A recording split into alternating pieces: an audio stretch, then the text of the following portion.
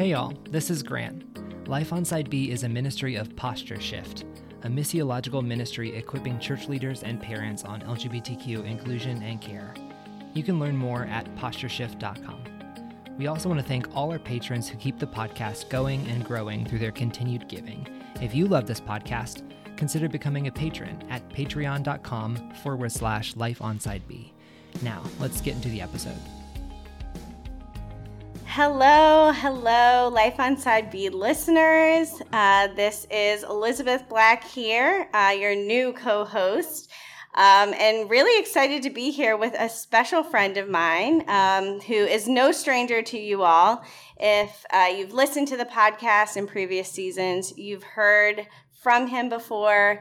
If you've been at Revoice, you've heard of him and from him before. So he is beloved in our community. So I just want to introduce you to our good friend, Art Pereira. Art, can you say hi and just give a little shout out? Hi. Thanks for having me. I do feel it is weird. Like when I'm at Revoice, people are like, "Oh, so how is your friend doing?" And they just know random glimpses of my life, either from Revoice or Life on Side B. And I'm always like, "I'm sorry, what was your name?" So, hi friends, good to be here, and super excited about today's topic. Yes. I like friendship a lot, so I love talking about friendship. So glad you're here for it. No, Art, I feel you all the time. I'm like, oh my gosh, hi, so nice to meet you.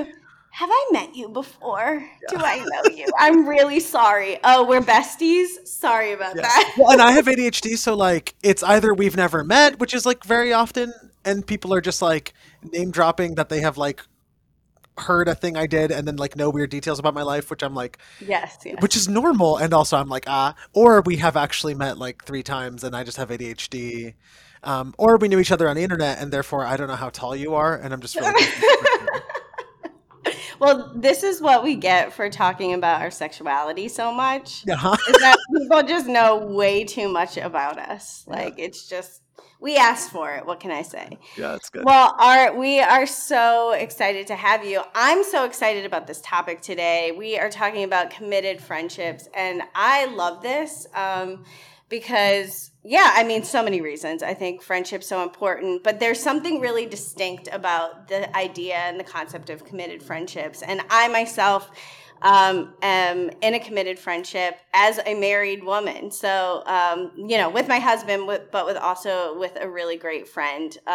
So I'm excited to hear about your perspective, Art, and then also, be able to hear and reflect and go back and forth with you about my experience as well. So this should be really good. So before we get into the nitty gritty of the questions, I just want for our listeners to know and understand how do you define committed friendship? And then tell us about your either friend Passy or one particular friend that you're in a committed friendship with. Yeah. So committed friendship's an interesting idea in my life. I almost never use that language. I tend to just use family language, largely because I'm an only child. So family language is less complicated, I think, for me than for other people. Even my main friend, Nick, that we'll talk about today, he has siblings. And so family language means a whole other thing for him. But because I was an only child growing up, the idea of friends becoming family was just always really appealing. I'm also Brazilian, and Brazilians, you just have a lot of cousins, especially when you're an immigrant. There's just a lot of people who become part of your family structure that are not blood family. Yeah. And so I feel close friends were always half a step away from becoming family anyway. But for me, committed friendship is just this idea that there's a chosenness in that we're going in and we're going, hey, I really like you, but this is not just a temporary thing. We're going to choose to make this long haul. So I've got a pretty extensive chosen family. I always tell people I'm an only child by blood and I have 6 brothers. So I have some really close friends. And it started with my 3 best friends from college. Just hit this moment right before I realized I was gay and was going to be celibate. where we were all like, hey, we feel more like family than just like friends who were friends in college. Wow. And so as a community, we were like, let's choose each other. Let's just like be in it to win it. My friend Tommy always jokes like the way he would describe it is no friend divorce.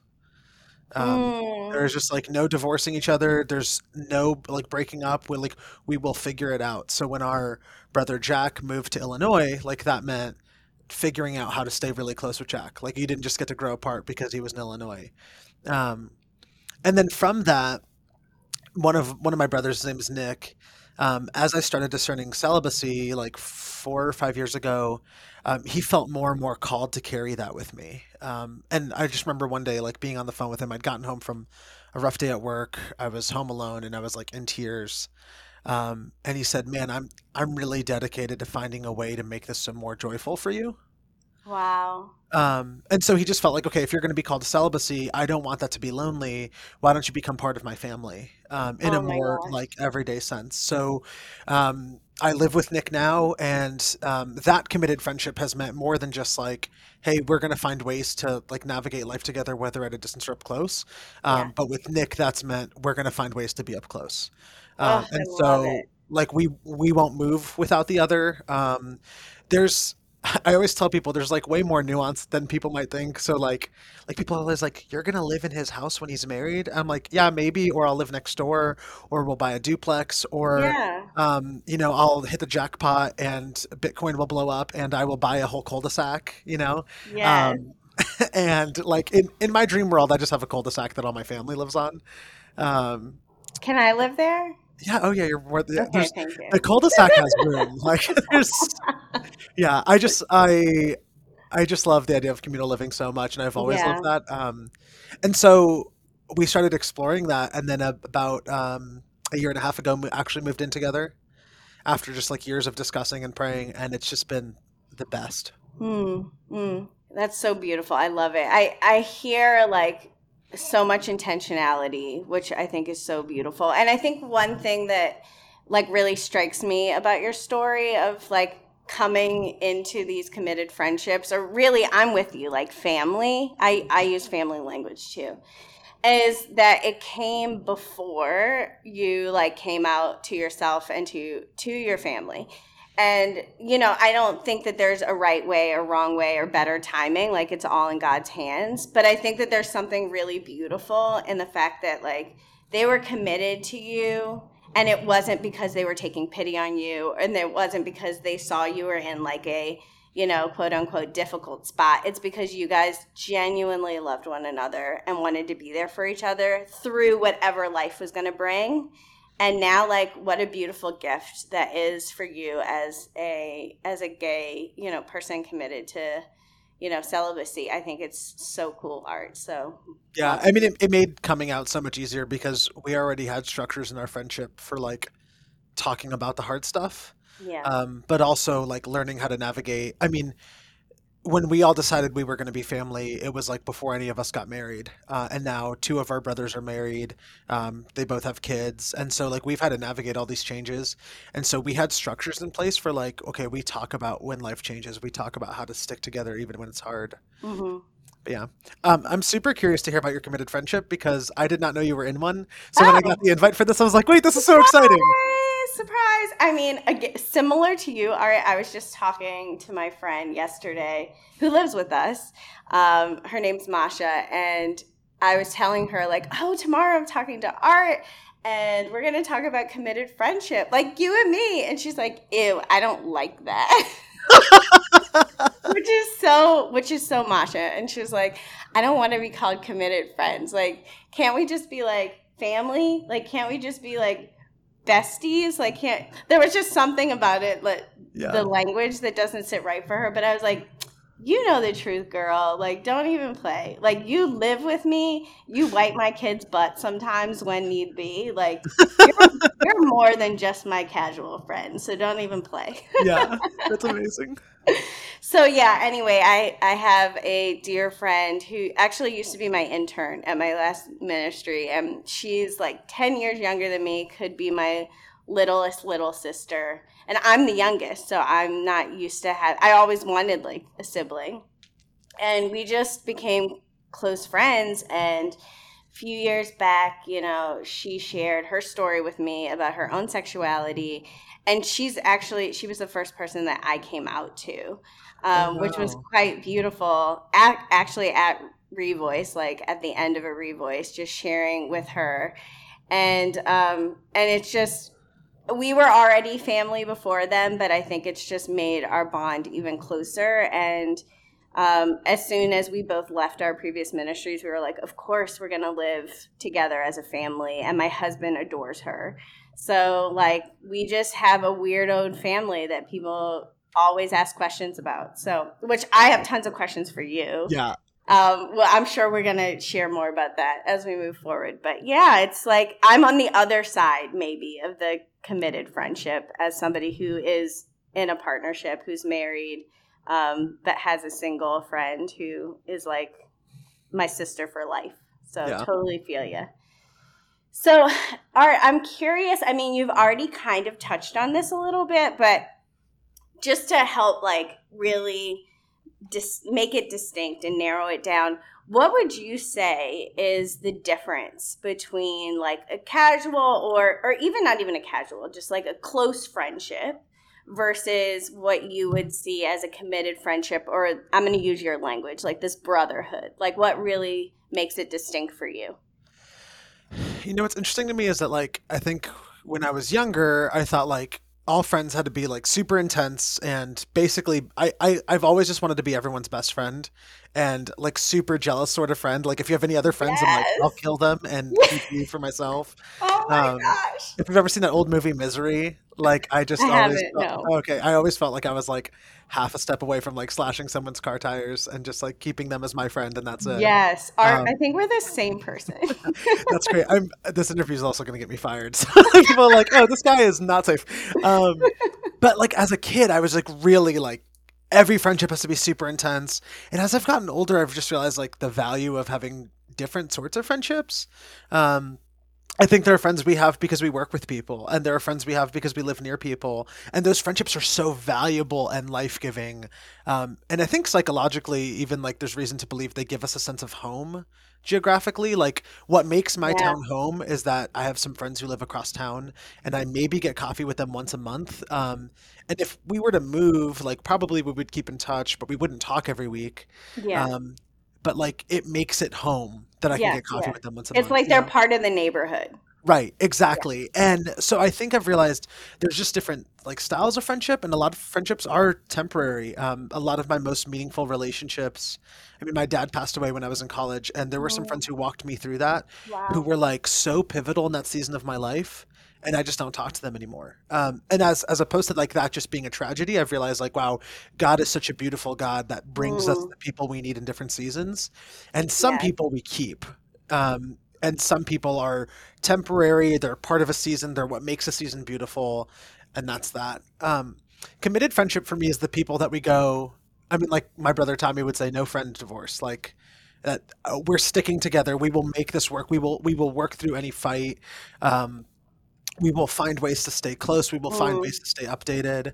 And so when my brother Jack moves to Illinois, that has meant finding ways to like know more about his life, even when he's, surrounded by corn. And just like to keep updated on him and like how to be praying for him. It means like fighting for a friend's family. Wow. Whereas I think there are other friendships in my life that I go, okay, yeah, we were really close when I was at the job, and now we've grown apart a bit. And that's not like, not to be heartless, that's not like a dismissive thing, but it is a reality that God will bring us like temporary people. And I think also there are a few people God, in my experience, frankly, calls us to be long haul with. Totally. Most of my committed friendships are people I felt like the Lord was like, hey, this is your family now, and you're responsible for them. Yes. And I think that like supersedes even the time and space aspect as well. It's like there's actually like a declaration in a certain way. Because I have friends that I've been friends with since I was a kid, or friends that I've been friends with since I was in college, which has been a long time. I don't even want to count how many years that's been, but it's been a while. And they're like good friends of mine, and we can pick it up, like you can pick it right back up, and they know so much about you. But I think what really distinguishes, and I don't know if you would agree, but like what distinguishes that from my relationship, let's say with Masha, is that she will never be homeless. Like, not that I would let my other friends be homeless, but you know what I mean? Like, she always has a home. She always has food on the table. Like, I live my life with her, and so does my family. And like, there's just that like extreme level of commitment. You know, it almost reminds me of oh gosh, now I'm forgetting. But it almost Naomi and Ruth and Naomi. Where you go, I go. Your people are my people. Yes, and it doesn't mean that they're like married or anything, but there was just this like declaration of commitment, and I think that's a distinction. I mean, Ruth and Naomi are big. Like, I mean, reading their story, I see so much of my relationship with Nick that there's been an aspects where we go, okay, so where you go, I'm going to go. You know, if you're going to move, I'm going to move. And whoever your people are, as you get married, as you like have kids, they're my people. Yes, I think we see a lot of that with David and Jonathan too. And frankly, in the New Testament, we see it a lot with Paul and Barnabas and Paul's other missionary companions. That like Paul would not go on missions voyages alone. He had his people. You know, he had his people that he went and like lived life with.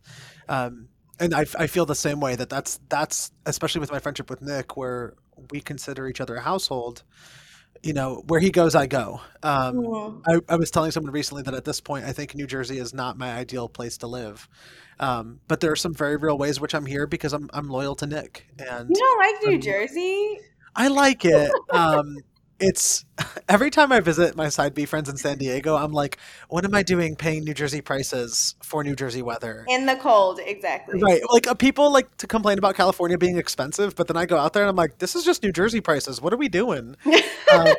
So I'm not here to pay like San Diego prices for New Jersey levels of like gray skies. Yeah. So I'm either going to need someone to pay my rent or I'm going to need some more sunshine. I'm just saying, if you're on the East Coast in like the New York area, you got to be in the city, dude. I know I'm partial, but I just feel like if you're going to deal with the cold weather and high prices, come on over. I like actively hate the city, so this is I'm gonna get haters for this, but I actively hate the city. So you got your first hater right here. Yeah. I'm just kidding. That's okay. It's not for everyone. Yeah. If you can't make it here, you know, that's fine. There's always New Jersey. There is always New Jersey. No, but honestly, Art, I'm just thinking about what you were saying about just kind of people's perspectives on your relationship, and also like it's definitely countercultural, right? Like you're living with your friend who's single, who might get married or whatever, who knows? Like my friend's living with a married couple. I can't tell you how many awkward conversations I've had, and I'm feeling that you have too. So that's kind of where I wanted to go next, was like, how do you deal with awkward conversations? What has it been like? Have you had any haters? Like, because it's definite, as much as I want to say, and you're right, like we see it in the Bible. It's huge in other cultures. Like this is not a foreign concept, but unfortunately in Western American world, it's just not commonplace. Yeah, we've definitely, and we've gotten everything from like confusion to flat out like people insisting that we are living in sin. Yeah. I mean, at our worst, so I was a pastor for a while and he is a pastor. And so like people have called our workplaces to be like, they are living it like, and like, so like we've gotten like every level of extreme. We did a webinar for Revoice like a year and a half ago. And after that, I mean, forget it. The internet blew up and was like, secret gay couple, which like, honestly, it would just be so much easier to just be affirming than go through all those right? Yes. Which, I mean, and that's besides the fact that Nick is heterosexual. Yeah, it wouldn't change your relationship at all. Right. It's just at least people would like harass you about it. Right. I think on the one hand, I try to be patient because I get it. It's weird. Like, and I've become more patient because I think I've developed a lot of compassion for people who don't get it. I actually like, and Nick is a better person than I am, so this has been his outlook from the beginning. Nick just gets really sad when people don't get it. And I'm like all angry and like, oh, they're so annoying. He's like, don't you think they must be so lonely? And I'm like, what do you mean? Wow. You know, and but like Nick always says, he's like, it's sad when people don't get it because it means they don't believe how beautiful friendship can actually be. Wow. And so I've developed a lot of compassion for people who are so confused by our relationship because they really struggle to see any sort of intimacy as other, like, it can only be sexual. Yeah. Yeah. People Yeah. think we're a couple a decent amount of the time. It helps. I typically refer to Nick as my brother, just like I do my other committed friends. I use brother language for Nick almost exclusively. It's Love it. very rare that I will introduce him as my friend. And then inevitably, there's like a moment where someone's like, "Wait, how many brothers do you have?" I'm an only child, but I have 6 sisters. Um, You're an only child with a million brothers. yeah, It's so exactly. good. Yeah, and like other chosen family. But so having compassion has been really helpful. And I do explain, like, yeah, especially if they know I'm celibate, which most Mm, people do. I'll talk about like Nick has felt really called to help me like live in community, and so we share life together. mm, Um, it I think it can be hard depending who is like giving us a hard time and the extent. yeah. Like I typically don't mind questions, although sometimes it gets old. There are people though who like no matter what you say, they will insist that you are Yeah. romantic. They're not satisfied. Yeah. Totally. So like I can be like, oh, like Nick is my best friend and we are really close and he's like my brother. And then I'll say, man, I love that guy. And someone's like, see, you love a man, you homosexual. Like, Mm. and I'm like, wow, Yes, I this is am a not, homosexual. Thank you. yeah. Well, I'm like people like insist on seeing what they want to see, instead of like Totally. taking us at our word. That's what really is difficult is when I feel like there's nothing I'm Mm. going to say that's going to change how you see this relationship. Yeah. Like you've Yeah. decided what it is, and that's that. I almost wonder, this just kind of came to me. I almost wonder, is this a chance or an opportunity for you and for other people in these kind of relationships to experience a little bit more of the experience of Christ? Like Mm, he was completely misunderstood. mm, People always saw what they wanted to see in his words, in his community, like I feel like constantly in this side B and in this queer world as Christians, it's all like that's the story of our lives, is like people see and believe what they want to believe. yeah, But again, like I think, doesn't it give us opportunities to be more like Christ? Like they called him, a glutton and a drunkard, yet it didn't change who he was with and how he chose to honor God with his life. So, I yeah. mean, it's a hard thing to say, but I think that's why I'm so inspired by Nick's response. That's like so built in compassion, yeah, is that he sees through someone's response to like the sort of cultural prison that they're in. Like he's yeah, like, yeah. wow, it's really sad that they're so stuck there. Like the way Jesus calls us to live is so countercultural and so life giving. Yes. And when people are stuck in the cultural concepts, there's actually like real abundant life they're not finding. And so I love that, like, I mean, truly, Nick is better at it than I am, but at my best, I will respond with so much compassion and just be like, man, it really hurts me that they've never had a Mm, friend they could imagine sharing that much life with. wow. I Yeah. wish it was easier for you to believe that a friend would stick by you like that. Well, and it's a great testimony, you and Nick, like whether people understand it or not, like you're undeniably faithful to God and faithful to one another. So, like keep doing it. Like keep Yeah. putting it in everybody's faces until they finally get it. Yeah, I think it's Nick fabulous. considers himself a friendship apologist for sure. Like he's like I Yes. was when I asked him if he felt okay with me doing this, he was like, "Yeah, we should talk about our friendship all the time, so other people can have friendship," Oh, which I love. But when we're talking about like haters and stuff, there is something I wanted to make sure to mention. yes. No, please, please. It's so easy to build when you live a life that gets very publicly criticized, Mm-hmm. which like anyone who does LGBTQ ministry will face a lot, right? Like we'll get articles and we'll get like whole YouTube dialogues about how we're heretics. Yes. Um, one of the things that's been really vital for me is having people who actually can criticize. Like we have people we actually have Mm. that their whole goal is to speak into our health. We've had Wow. meetings with our pastors before just to be like, hey, we like our brothers and we really love each other. And also like, we want to do this well. And we feel Yes. like that's what's hard about the criticism is that there are moments where I know I need someone else's opinion in our relationship. And that list is so few. Ugh. But my therapist and I actually had to at one point sit down and write, like, who are the people that can come in and critique this relationship? Yeah. Who are the people who can come in and speak to our health?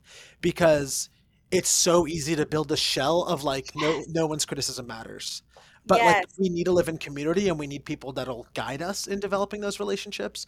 And so like, there were moments where Nick and I would, especially before we moved in together, would go to my pastor and be like, Mm. hey, are we crazy? Like, is this just totally off base? And then when we did move in together, like my pastor and I were really close, and so we would talk, and I'd be like, I feel like I have to forgive him like every 3 days. And my pastor would laugh and be like, yeah, I mean, I forgive my wife all the time. Yes. That's part of living with another adult, is you're constantly forgiving someone. Yes. And I'm so glad I have people, but it's been really important to have people who can offer critique. Art, that is gold right there. Like, I had never heard that from somebody else. This is why we need to talk more often. Yeah. Because I think I'm with you. Like, I feel like I have to put up this barrier all the time. I'm just like shooting down the comments. And I've gotten more used to it. I remember actually in this very room I'm sitting in right now was the first time someone like straight up asked me, am I having an affair with my friend? And it was one of the most painful things for multiple reasons. One was that, like, like you love your friend so dearly. The idea of like doing something so harmful or giving off the appearance of something so untoward is just so, it just feels like gross and hurtful. And then also for me, I wasn't out to myself yet. So the idea of somebody accusing me of even being remotely interested in another girl was like, oh no, like, how dare you? Like, why would you ever assume that I would ever? And I remember saying to them, I was like, but I'm straight. So like, why would you say that? And I needed to say it. Like, I just needed to because internal homophobia was like telling me to. But I love what you just said, because there is still that need of like, I need other people to have eyes on all of my relationships and on something so special and sacred as this friendship or this, sisterhood, brotherhood, familyhood, that like, if I don't, then I run the risk of losing something so beautiful and important. So I love that idea, and I'm so glad that you found that in like your pastor and hopefully other people. I don't know if I even have that. I mean, I think I have it in my husband. He's like always got something to say, which is beautiful.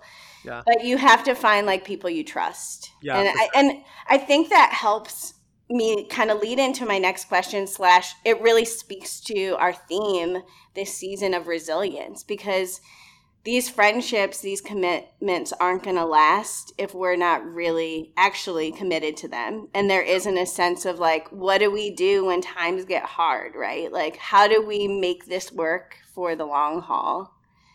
And it sounds like you both have like put things in place to do that. Yeah, I mean, honestly, I was really afraid of that in the beginning, of just like that he's saying a lot of nice stuff. And I would tell him like, dude, stop making promises. Like, it is not cruel of you to not be in my life for forever. It would be cruel of you to get me to count on you for forever. And then, and so there's definitely been like a fear that wouldn't work. And frankly, now those things have switched a bit. Like, it used to be, I was just really scared he was just going to like up and leave. I think now it's changed where I'm like, I mean, frankly, was just in San Diego visiting some Side B friends and was like, I want to move to San Diego, and this man is tying me down. And like, I was so aware of actually how much I could hurt him by leaving like, this friendship that we have, and like opting out of the level of commitment we've given to each other. And once I asked my pastor, like, how is this possible? And he said, it is as possible as you are committed to it. Wow. And that was so wise. And he said, as long as there's a back door open, you will take the back door. Absolutely. And that's so true, because like, people suck. And I love Nick. He's such a good man. But man, he has hurt me, and he has not shown up for me. Like, he has not shown up for me in some moments. I mean, even the past like year and a half, there have been moments where I'm like, dude, you did not show up for me in ways you have promised me you would. Yes. And trust has been broken at times. Like it's been hard to like learn how to be there for each other, but that's like any committed relationship. Yes, I mean, we yes, go through that in absolutely. all, I mean, with families, we go through that, with marriages, we go through that. And so having to learn how to like stick by each other has required so much forgiveness. And for us, we always say, like, as long as we start a conversation or an argument or a conflict, knowing that the end goal is like unity, like knowing that at the end of this, we're a family and we're going to fight for each other, then we're good. You know, Mm, we can talk about anything as long as we know at the end what the situation is. But if there's ever a moment where I'm like, man, if this conversation goes poorly, I think I have to opt out, yeah. then the whole conversation's terrible. Yeah, yeah, absolutely. The commitment actually drives the capacity for healing. Wow. Oh my gosh. Did y'all just hear that? Art, can you say that again, please? I The need to, commitment drives the capacity for healing. yes, I need to sit in that and just marinate. That is so beautiful. And like, I'm feeling so honored right now that I am talking to a single person who knows more about committed relationships than some of my married friends. Like, I'm just going to be real. No, but it's true, and it's beautiful to me because I grew up in, in a practice in my own faith where it's like good pastors are ones that are married. Like you can't be a pastor, you can't be a minister, you can't really speak into anyone's life unless you're married and you have kids, because then you really know like the nitty-gritty of life.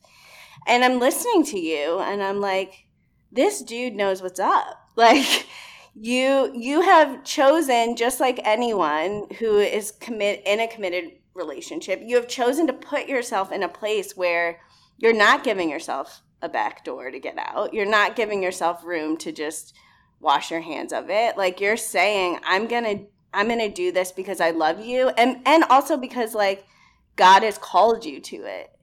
And I wish more of my married friends like could hear this wisdom. You know, I've actually thought a lot that one of the reasons marriages are so hard is because we don't actually practice commitment Mm. before marriage. Like our whole life, Wow. we Yeah. view friendships as just like so optional and temporary that like, okay, well that person hurt me so I can leave. And then sudden like that, those are our relational muscles we're building throughout life. Wow. You know, Hmm. someone hurts you, you can leave. And then you get married and then your partner hurts you and you're like, your instinct is to leave. Like your instinct is to like walk out the door. And that's a failed instinct. Like you cannot do that.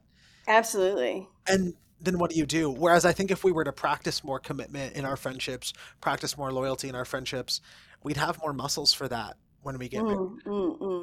I wonder like how can the church help promote, how can we help promote these kind of relationships, and how can we help, like, I don't know if normalize is the right word, but how can we kind of like be more inviting of the idea of intimacy that isn't just sex and marriage?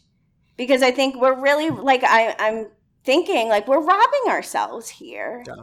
of many people, single or not, having relationships that really like have some meat on their bones, like really, and that draw us closer to Jesus.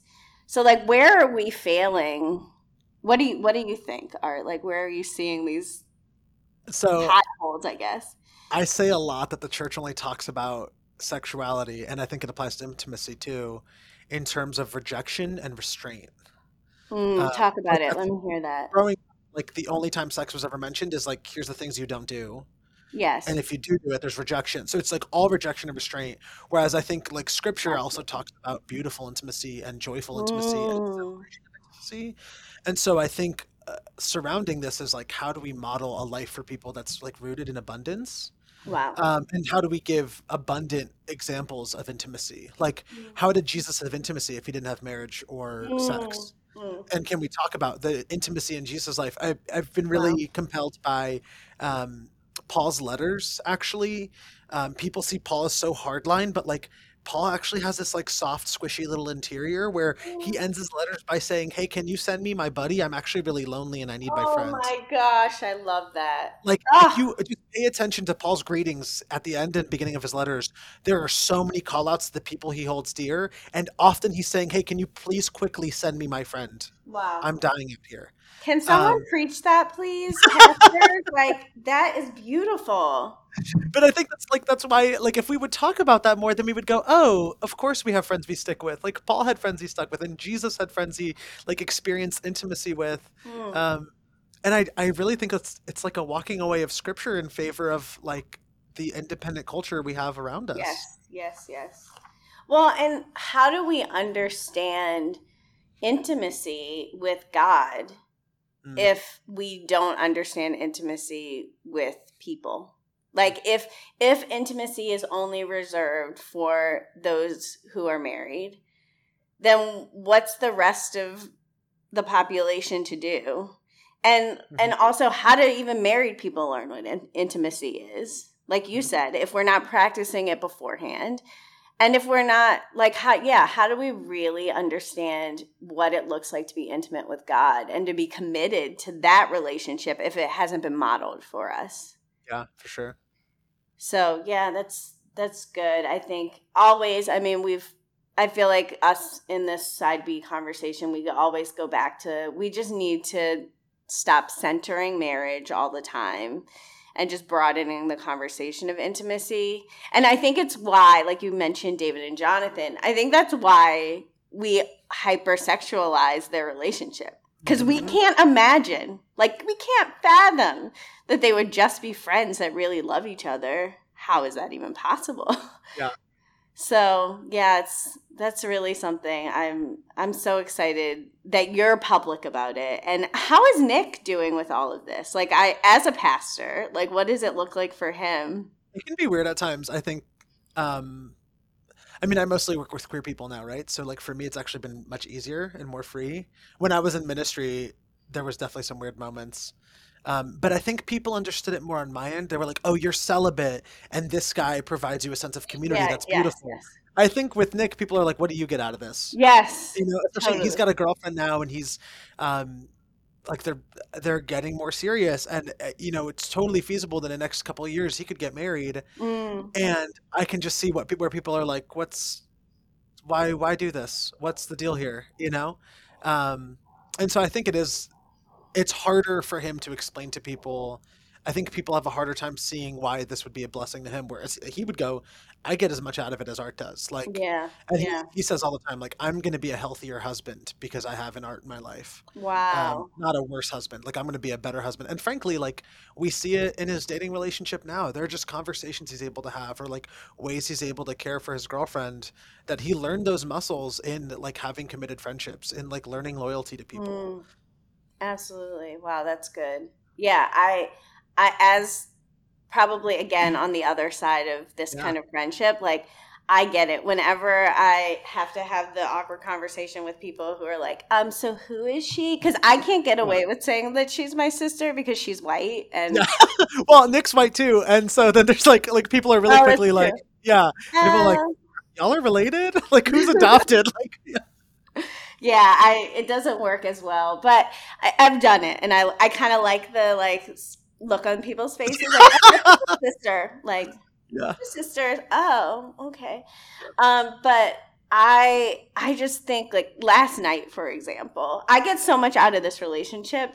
Last night, I was having a rough day all day, just feeling like I was failing at every turn, and then I put my kids to sleep. My husband Aaron's cleaning in the kitchen. I'm sitting in the kitchen, and Aaron's, like, trying to, like, talk with me and, like, comfort me. And sometimes, like, you hear things different from different people, right? Like, let's just be real. You do. So don't, like, I hope listeners aren't like, oh gosh, what's wrong with their relationship? Like, I love, my husband gives amazing advice, and then I hear it from someone else. And when I hear from him, I'm like, oh, okay, whatever. And then I hear from someone else, and especially my therapist, and I'm like, Aaron, my therapist told me to do X, Y, and Z. I literally just told you that yesterday. So anyways, he's giving me advice and, like, trying to be comforting, but it's just not hitting. It's not hitting. And then Masha walks into the kitchen, and I just look at her, and I'm like, I had a bad day. And I just start crying, and she's, like, coming over and hugging me, and she's telling me the same thing Aaron's telling me. And I'm like, okay, you're right. But then Aaron comes over and it's like a whole family moment. And my Yeah. kids wake up because they hear me crying and they're like hugging me. Aw. It was very sweet. But then afterwards, Masha's like, let's go listen to a podcast, fold the clothes in your bedroom and put them away because I hate doing laundry. Right. So she literally, I had to finish doing work, and she literally sat on my floor and folded all my clothes and put them away. And I just thought, like, I'm almost going to cry now. Like this, Yeah. Obviously there's way more to the friendship than serving one another, but I am so blessed that I have somebody who loves me so dearly, who would sit on my floor and fold my clothes for me and help me listen to a podcast when I've had a really bad day. Right. So yeah, I believe 100% that Nick is like, he is flourishing because of this relationship with you. So I know he thanks you, but I'm thanking you on behalf of him. I appreciate that. So yeah, let's keep talking about like how do we make these relationships work? You know, especially since so much of culture is telling us that they're not even really a thing. So how do you deal with changes in your relationship, not just with Nick, maybe with the other brothers too, like when different life occurrences happen, when somebody gets married, somebody moves, like you said, Nick's now in a relationship, like obviously those dynamics change things, right, about your relationship. So how do you keep the relationship going, and how do you make the necessary changes, because change happens in a good way in relationships too, they grow. So what does that look like for you? Yeah, I have a lot of compassion here for other side B people, where I see people like watch their friend get married and there's a lot of loss, and I think a lot of people are not like faithful friends in those seasons. But one of the things I think we make the mistake of doing, and I know I've done, is we get really tight and we hold on super tightly to what the friendship has been. Wow. Yeah. All my committed friendships have required a lot more flexibility than I ever thought. Which is like, sometimes people ask me like, so you're going to live in Nick's house the rest of your life? I'm like, I actually don't know exactly what it'll look like. Like, and we've talked about, there'll be seasons where I live next door, and they're like, in my ideal world, we buy a bridge house, but like, who's got the money? Again, maybe if Ethereum blows up. Yeah. When you got that Bitcoin, it's coming but like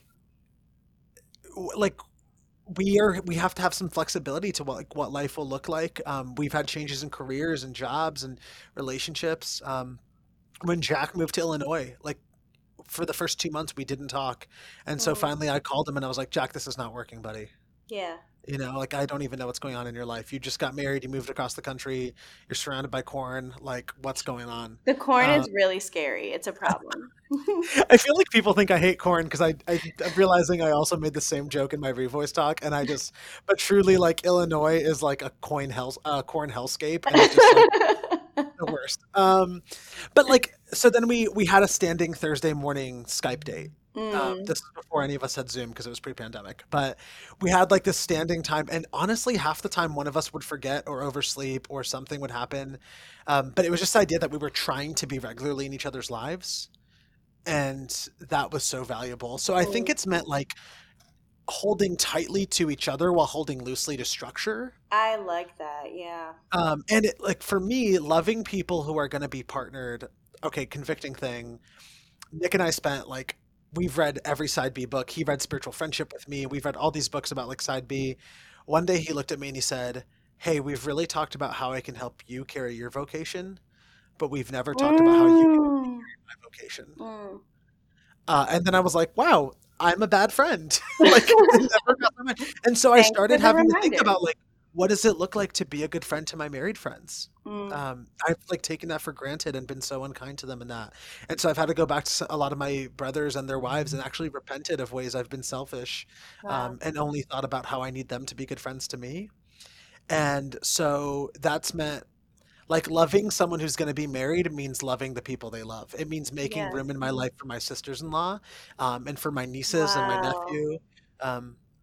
It means like establishing rhythms of how I stay connected to them. So if there's ever 2 months that go by and one of my nieces hasn't seen me, I've probably done a bad job.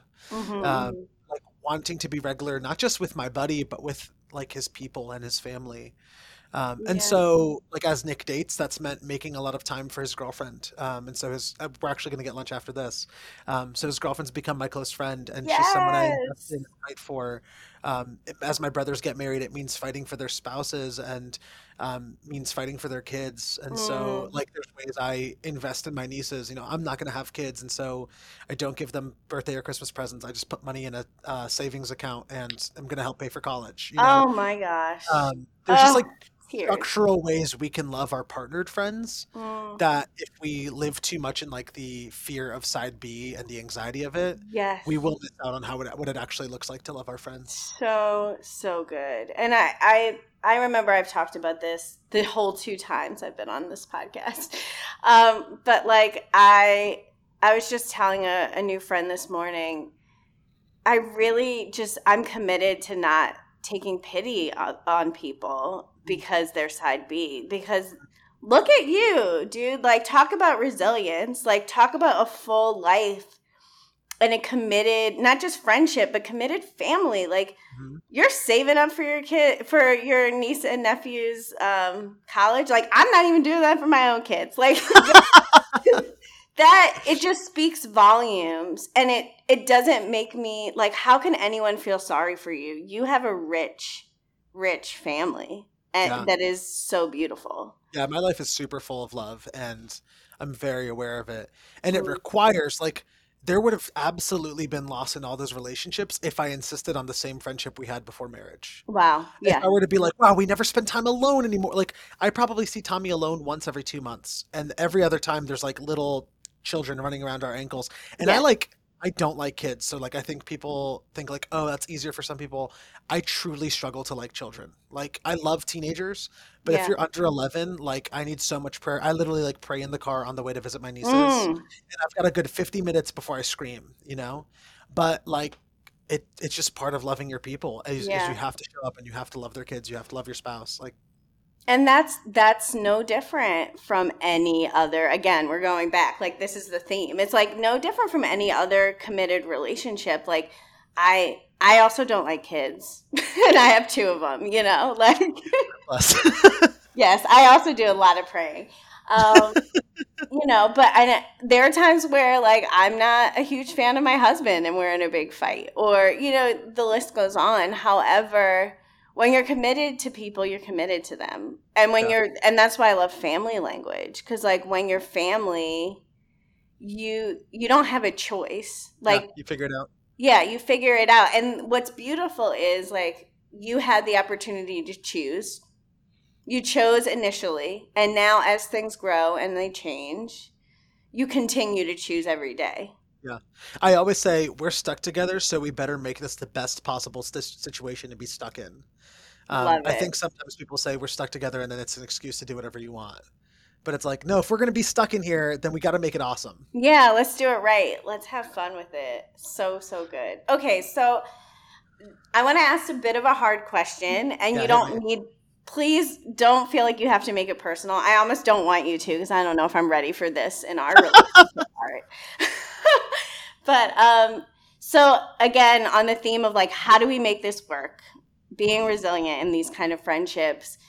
What advice would you give to someone, or have you ever seen, maybe in your life or in other people who have these kind of relationships, like issues of codependency or dealing with codependency in friendship? And how do you avoid like the temptation of codependency as you navigate?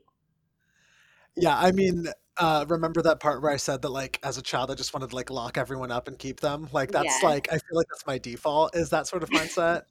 And I've had to grow so much. Like, I mean, first of all, there's just no substitute for good therapy. And I just praised God for my counselor who's been in my life for 4 years and has been so helpful. But like just some things I've learned is, first of all, having a network of friends is super important, because I think in the friendship world, we sometimes make the same mistake we accuse others of making with romantic relationships. Yes. We feel like we can get away with it because we're not romantic. But like, I totally see that we're constantly talking about like, hey, your spouse cannot be your end all be all. Like that is not a healthy way to live. But then we do that with one friend. We pick one friend. They're like, well, they're my end all be all, but they're Yeah. not my spouse. So it's okay. Yeah. Yeah. Um, I am such a healthier person when I have a thriving network of friendship. This guy, Adam Young, has a podcast called The Place We Find Ourselves. And he uses the concept of interdependence. And like, I think in America, we go, ooh, codependence, better become really independent, better like push people Oh, away. But the word interdependence has become really beautiful to me. This system where multiple people lean on each other at all times. oh, that's Um, good. and so I shoot for that in my relationships. Nick and I have to have other friends. I have to make sure there's people meeting my emotional needs and like sharing life with me in real and intimate ways. And Mm, frankly, like lately, I've had some better side B friends, and that's been such a gift because there's just stuff Nick can't understand for being straight. And so there's like yeah. there's stuff I can explain to him, and he'll fight with me for. But like having side B friends has been so life giving because they just get it. Yeah. And so building a network of relationships is super vital for both of us, making sure that we are invested in other relationships. And so for me, that means like making sure he's making time for his girlfriend. We usually check in early in the week about when we're getting quality time together. And I always ask him, he's introverted. I am not. So I always ask him like, when are you getting time alone? When are you getting time with your girlfriend? Yeah. um, and like empowering his other relationships, making sure that we don't just like I love one-on-one time. It's just like in any relationship. Like I would always rather just be me, you alone with a cup of coffee. Yeah. Um, and that for me means sometimes intentionally inviting other people into like alone time. Because otherwise I just like get so focused on one relationship. Yes, that's And really good. so doing communal things, playing board games with a bunch of friends, like stuff like that. And also this is I feel like undervalued, but um, I've had more hobbies the past 2 years, and just like being able to enjoy my own company. I'm crocheting a lot right now, which is super funny, and I feel Oh, like what are you making? I'm currently making a blanket. Actually, I'm making a blanket for Nick's girlfriend for her birthday. Oh my gosh. So cute. But like having hobbies is so life-giving because it's a reminder that there's so much pleasure and delight in life that is not tied into this other person. Really good. It's I think God made us for that, made us to experience so much different forms of beauty and connection that don't just rely on one other person. mm, mm. Yeah, I mean, it sounds like you really have some good things in place. Like you're actively trying. I mean, you already have a good accountability. Yeah. And then you're actively saying, like, again, I value this relationship so much. And I feel the same way. Like, I value this relationship so much that I'm not going to smother this person. And I'm totally prone to smothering. Like that's my default is like so I'm not standing on like a high horse of like other people and codependent. Like that Yeah, is if I am not careful, I will sure. absolutely pick one person, make them everything, and put a burden on them they could never carry. Okay. Uh, Yeah, we so can't be chosen friends, Art, you and me, because yeah, we're just going to wear each other's skin, apparently. yeah, It that's won't be exactly good. right. That's correct. No, but it's good. Like it's you're self-aware and like you care enough about Nick and your other brothers Yeah, that you want what's best for them. And I think about that too. Like my friend, she's very much an introvert and she is not a people person. So she's happy to not like hang out with a bunch of people all the right. time. And there are seasons and times where I've had to say, I need to encourage her to go hang out with other people because I would be totally happy if she never talked to anybody else and like only hung out with me Right. forever. Exactly. And she recently got a dog, and honestly, that I think that dog has been such a blessing. Like I see, as much as the dog, I have a love-hate relationship with this dog because it pees everywhere in my house. I'm thankful because I see like this is another like being that she can love on and care Yeah. for and be responsible for, and it isn't me. Like I'm not the only person that like greets her with a hug, and other than my husband and my kids. But like there's something that is like hers, a relationship that's really hers. And Yeah. I've literally told her before, like, dude, I'm kind of jealous of this dog. You get to go on like now I don't get one-on-one walks with you. We got to take the dog with us. But no, but I've also thought recently, I'm really glad that you're finding, like you said, hobbies and having other friends. We travel all the time together. And the last trip we went to El Salvador, and I was like, let's bring someone else. Like, Yeah. let's throw somebody else in the mix. Not because I don't like love you and want to travel with you, but I think it would be good. Like, we don't need this to just be our thing. Yeah. And it was perfect to like have other friends That was a moment in health that was life-changing for me, as I feel like I've always been so protective of alone time with friends. Mm, And when I started being more open to like more interconnected community, that was really helpful and has been all my relationships are healthier because I have less one-on-one time with all those people. I still need that one-on-one time. yes, absolutely. But like, my brothers and I play Dungeons and Dragons together every 2 weeks, and that is like such a beautiful time for us, and that's so special because we do it together. And then there's just like other things that I'm gonna go do, and I might invite Nick to do with me, or I might not, and I might bring other friends. But just like interconnecting those relationships has been a serious game changer in my health. So good. Yeah. And I'm sure it also helps other like it's Yeah, all connected. yeah, Like your relationship with other friends are going to be better because you're stewarding these relationships well. And well, and like I feel like I've learned it's selfish. Like Nick is such a good man. I mean, truly, he's such a good guy. I'm biased, but he's like one of the best people I know. A lot of Side B people who stay here end up saying his defining trait is that he's wholesome. And oh, that's really true. Like he is. And so like I've learned like it's such a gift to share him with other people. yes. Um, because he's such a good friend to them. And like what a blessing and what a shame it would be if I was so protective of that I actually kept him from being like a really beautiful gift to other people. Mm, so beautiful. Yeah. So great. Okay. All right. Talk to me. I want to dive a little bit deeper.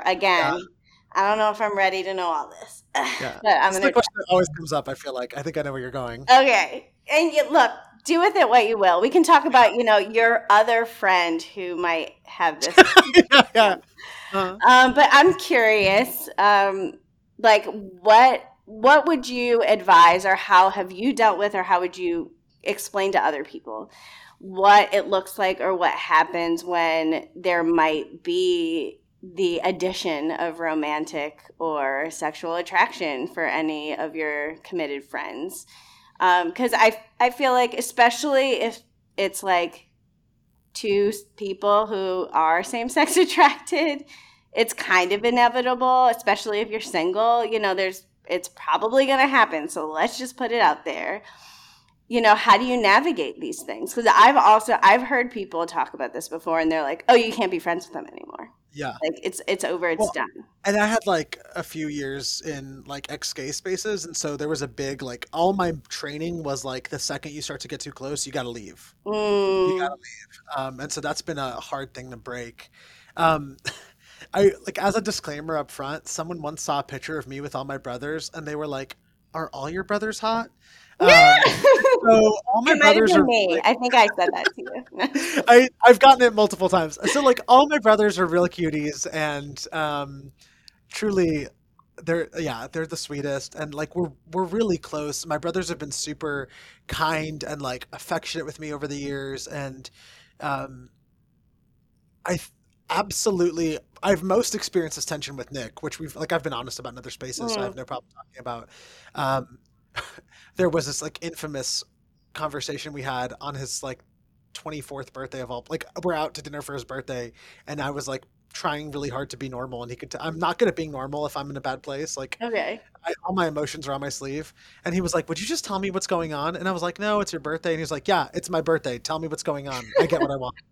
And I was like, what if I fall in love with you? And I started crying into my salad. um, and said the best thing anyone could have said, which is, we're brothers, so we'll figure that out. Like, our Mm, relationship does not become optional when you commit some emotional sin that you're so worried about. Like, wow. and I think in our head we have so much shame from being queer that we're like, wow, the second I have feelings, this will like Yes. self-destruct this relationship. And for Nick to just be like, bro, we're brothers. And then he was so sweet. He was like, plus I'm your brother. How could you have a crush on me? Gross. And I like love it. made light of it in like this really sweet way. And it was so like disarming to my shame. Mm, And that's actually been really helpful, is to like be honest about that with myself. Often with like having friends, I know I can be like, yeah, definitely crushing on this person a little bit more these days. Yeah. One thing that was helpful was like Nick and I were talking about this one day, and he said, I have like moments where I find a friend attractive, right? And I think I like start to label all problems as unique to queer people, and like we live this first life. But, like our straight friends are constantly in love with each other, and we just never know about it. Of course. I mean, and if you watch I Grey's was Anatomy, straight for like 30 years. I know what that's like. Yeah, that's what I'm saying. Like, so many of my straight friends have had crushes on friends and had to navigate that. So it's been really like shame reducing. Because honestly, in my experience, attraction does not kill relationships nearly as much as shame does. Yes. It is our shame and our fear that like kills everything for us. And so if I would like bring my attraction, whether it's romantic or sexual, to Jesus and bring it into good community, I often find that God does beautiful things with it because Jesus is a redeemer, like period. Yeah. That's who he is. He doesn't stop being a redeemer. And I was the one who got convinced God couldn't redeem these parts of my life. God was never convinced of that. What I found is that the more I come to Jesus with like these moments of attraction, like physical or otherwise, to my friends, like God has given me more love for my friends, not less. And he has purified that love, and he's made it like holy and beautiful, and has removed like all lust from my love for my friends. And not that that's always been the case, but there's like every time it comes up, I just go to him and go like, all right, Lord, what are we doing? Yeah. And he makes those relationships more beautiful. Yeah. Wow. And I'm so thankful for my friends who've walked with me in that. And so I might have friends who be like, yeah, I definitely have been like struggling more with this lately. Can you help me process that? So having friends that we like go to community with and wrestle through those things together. I don't think it's always best to talk to the other person about the fact that you think they're hot, Honestly, Art, thank you for saying that. I know people are all over the spectrum on what to do, but I'm in the camp of, can you talk to somebody else maybe? Yeah. Like, don't tell the other person that you think that they're like, and especially if it's unprocessed. Like I was processing with my therapist once, and he was like, hey, I think at this point you can talk to Nick about some of these feelings. And I was like, are you crazy? And he was really like, I think that could be a good, like, if you guys are going to share this much life together, you have to be able to navigate these moments. Yeah. But so I think like, especially the initial processing should be in other spaces, should be with a counselor, a pastor, a friend you trust, because our friend is going to have their own anxiety or like worries about that, or like their own feelings. Totally. Yeah. And sharing life together means carrying each other's feelings and sensitivities. And so like, if I'm going to come talk to Nick, for example, and be like, hey, like lately I feel like I have more romantic feelings for you, and I just expect him to be emotionless about that and just only carry my feelings about that, that is so unfair to him. Yes, of course he's having his own emotional responses, and I have to be ready to carry that with him. Yes. So if I've processed that elsewhere, we can engage. Yeah. But if I haven't, then like he might have a flinching response, and I'm like, I knew it was going to ruin everything. Yeah. And Nick happens to be the sort of person who like has wanted to know when those feelings came up and has wanted to work through that together and carried that with me. But I think there would be other friends who would be like, I don't want to know when that happens, and that would not make them a worse friend. Totally. I think that would be like, honestly, if I had a side B friend who was constantly telling me like they were experiencing a lot of attraction to me, I might be like, I don't know what's helpful here about this. Like, I don't know what we're going to get from this conversation, but I've got nothing for you, you know? I would be like, of course you are. I've got very nice eyebrows, and that's very reasonable for you. But yeah, so I think, first of all, we've got to make peace with the fact that like romantic and sexual attraction happens, period. Yes. And not just us. Like our straight friends have it all the time. Totally. And it does not mean almost anything. Yes. Yeah. And I think in committed friendship, you're often sharing so much space that then there might be conversations about like, are there boundaries that are helpful? And I don't think we have to make those shameful things. Nick and I have had conversations about boundaries, whether it's around just like, I don't know, like whatever, like in sharing like a house with someone, like you're sharing a bathroom, you're like sharing a lot of conversations in space. I'm also Brazilian. And so we're like high touch. I'm an affectionate person for a Brazilian. So that means I'm like 8 times as touchy as the average American. And so like even having conversations about like touch, where like my family grew up watching, like I would watch movies, and I was not even that close with my dad, but I would watch movies with my legs on my dad's lap. And, oh my gosh, I love it. Until like the day he died when I was 19. So wow. like I don't know how to watch a movie with someone where there's not some sort of physical touch because I'm like, Mm. that's weird. Why do you hate me? Yes, yes, And yes. Nick was like, he would probably sit in a different chair altogether from back up to him. And so just even navigating stuff like that has been really important to do that in ways that honors Mm, him too. And yeah. so I think like having conversations about touch, having conversations about like whatever the intimacy is, and being honest with yourself about like what can be triggering for you in like arousal or lust, like that's like so Mm-hmm. important. And having spaces where we're processing that. Yeah, and yeah, that's so, so, so good. I think first to just admit that, like you said, that if you're a human being, you get attracted to other human beings at some point, and that's okay. Like, actually, it's more than okay. It's good. It's what you were created to be, and it is part of like the image of God in you, and that's a whole nother episode.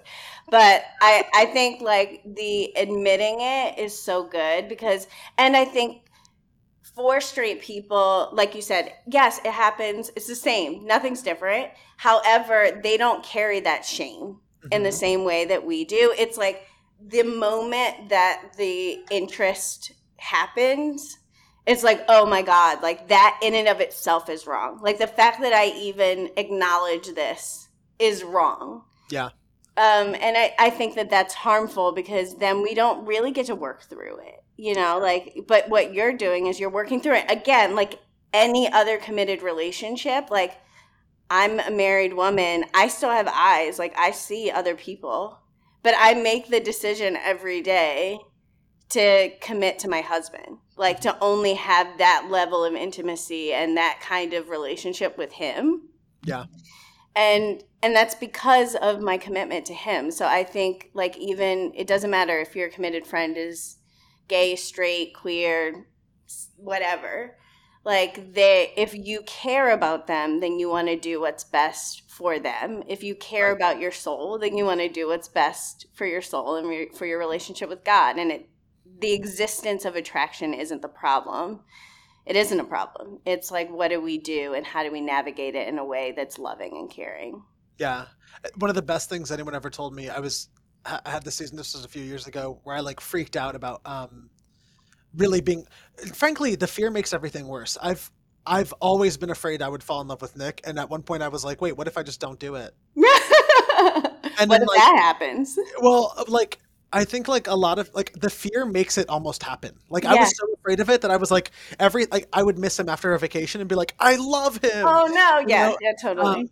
And I had a friend who said to me, "Don't you trust that God wants to give you beautiful, chaste friendships? Mm, mm, So don't you trust like why don't you ask God to give you chaste love for the people around you, wow. and ask Him to give you more chaste love, not less love?" Yeah. And I was like, "Oh wait, of course God wants that for me. Like God wants me in community, and God wants me to have people who love me and who I love, and wants that to be chaste. So I Yes. can Yes. constantly ask God for that, and God wants to give that. Like that's the thing. God's like, yeah, here you go." Yes. So so good. All right. Okay. We need to grab coffee, you and Yeah, me, we're only and like an hour just away. Let's do it. yes. Let's do it. I won't make you come into the city because I know you hate it. I'll come to New Jersey. No, just kidding. No, I love New Jersey. We were just there this weekend. It's a lovely place. But before I let you go, Art, because this was absolutely fabulous. Thank you for shedding so much light on this. Thank you for kind of bearing your soul about it. And listeners, I hope that you're really valuing what you heard today because I think it was a special gift to all of us. So, Art, thank you for being that gift. And thanks to your lovely brothers for the example that they are of Christ. So I could go on, but yes, many thanks. But before we let you go, this season we are asking all of our guests to answer one question to finish us off. And that question is if you could say something to the younger you, your younger self, pick whatever age, what would you say as it relates to, your sexuality, your experience? Give it At to me. any age, the advice would be the same. Believe that God wants to give you good gifts, and Mm, wake up every day and ask Him to. My mom started just a little side note on this. My mom, when I was like 16, was like, just pray for good friends. God will send them. And I was the loneliest kid. And then I had Oh, terrible friendship experiences in college. But I would wake up every day and say, God, give me good friends and show me who to love. wow. Um, and today I feel like the compliment I most get is that I have the best friendships that people have seen. And honestly, I just think like we'll literally wake up every day and say, God, you want to give me good gifts? You want to give me good relationships? And ask God and ask God. And like in 6 years, you'll turn around and go, when did that happen? Yeah. That's a lot of my experience is that God has been so faithful to that prayer. So I would tell myself at a younger age to just believe that God wants to give you good gifts and keep asking. Mm, Well, I know baby Art would have appreciated that. So I think so. I'm glad you got to say that. And for anyone else out there who needed to hear that today, Art, again, you've been such a blessing. And may that last little gift be a blessing to all of you. Thank you tremendously. And thanks, all you listeners out there. We will see you on our next episode.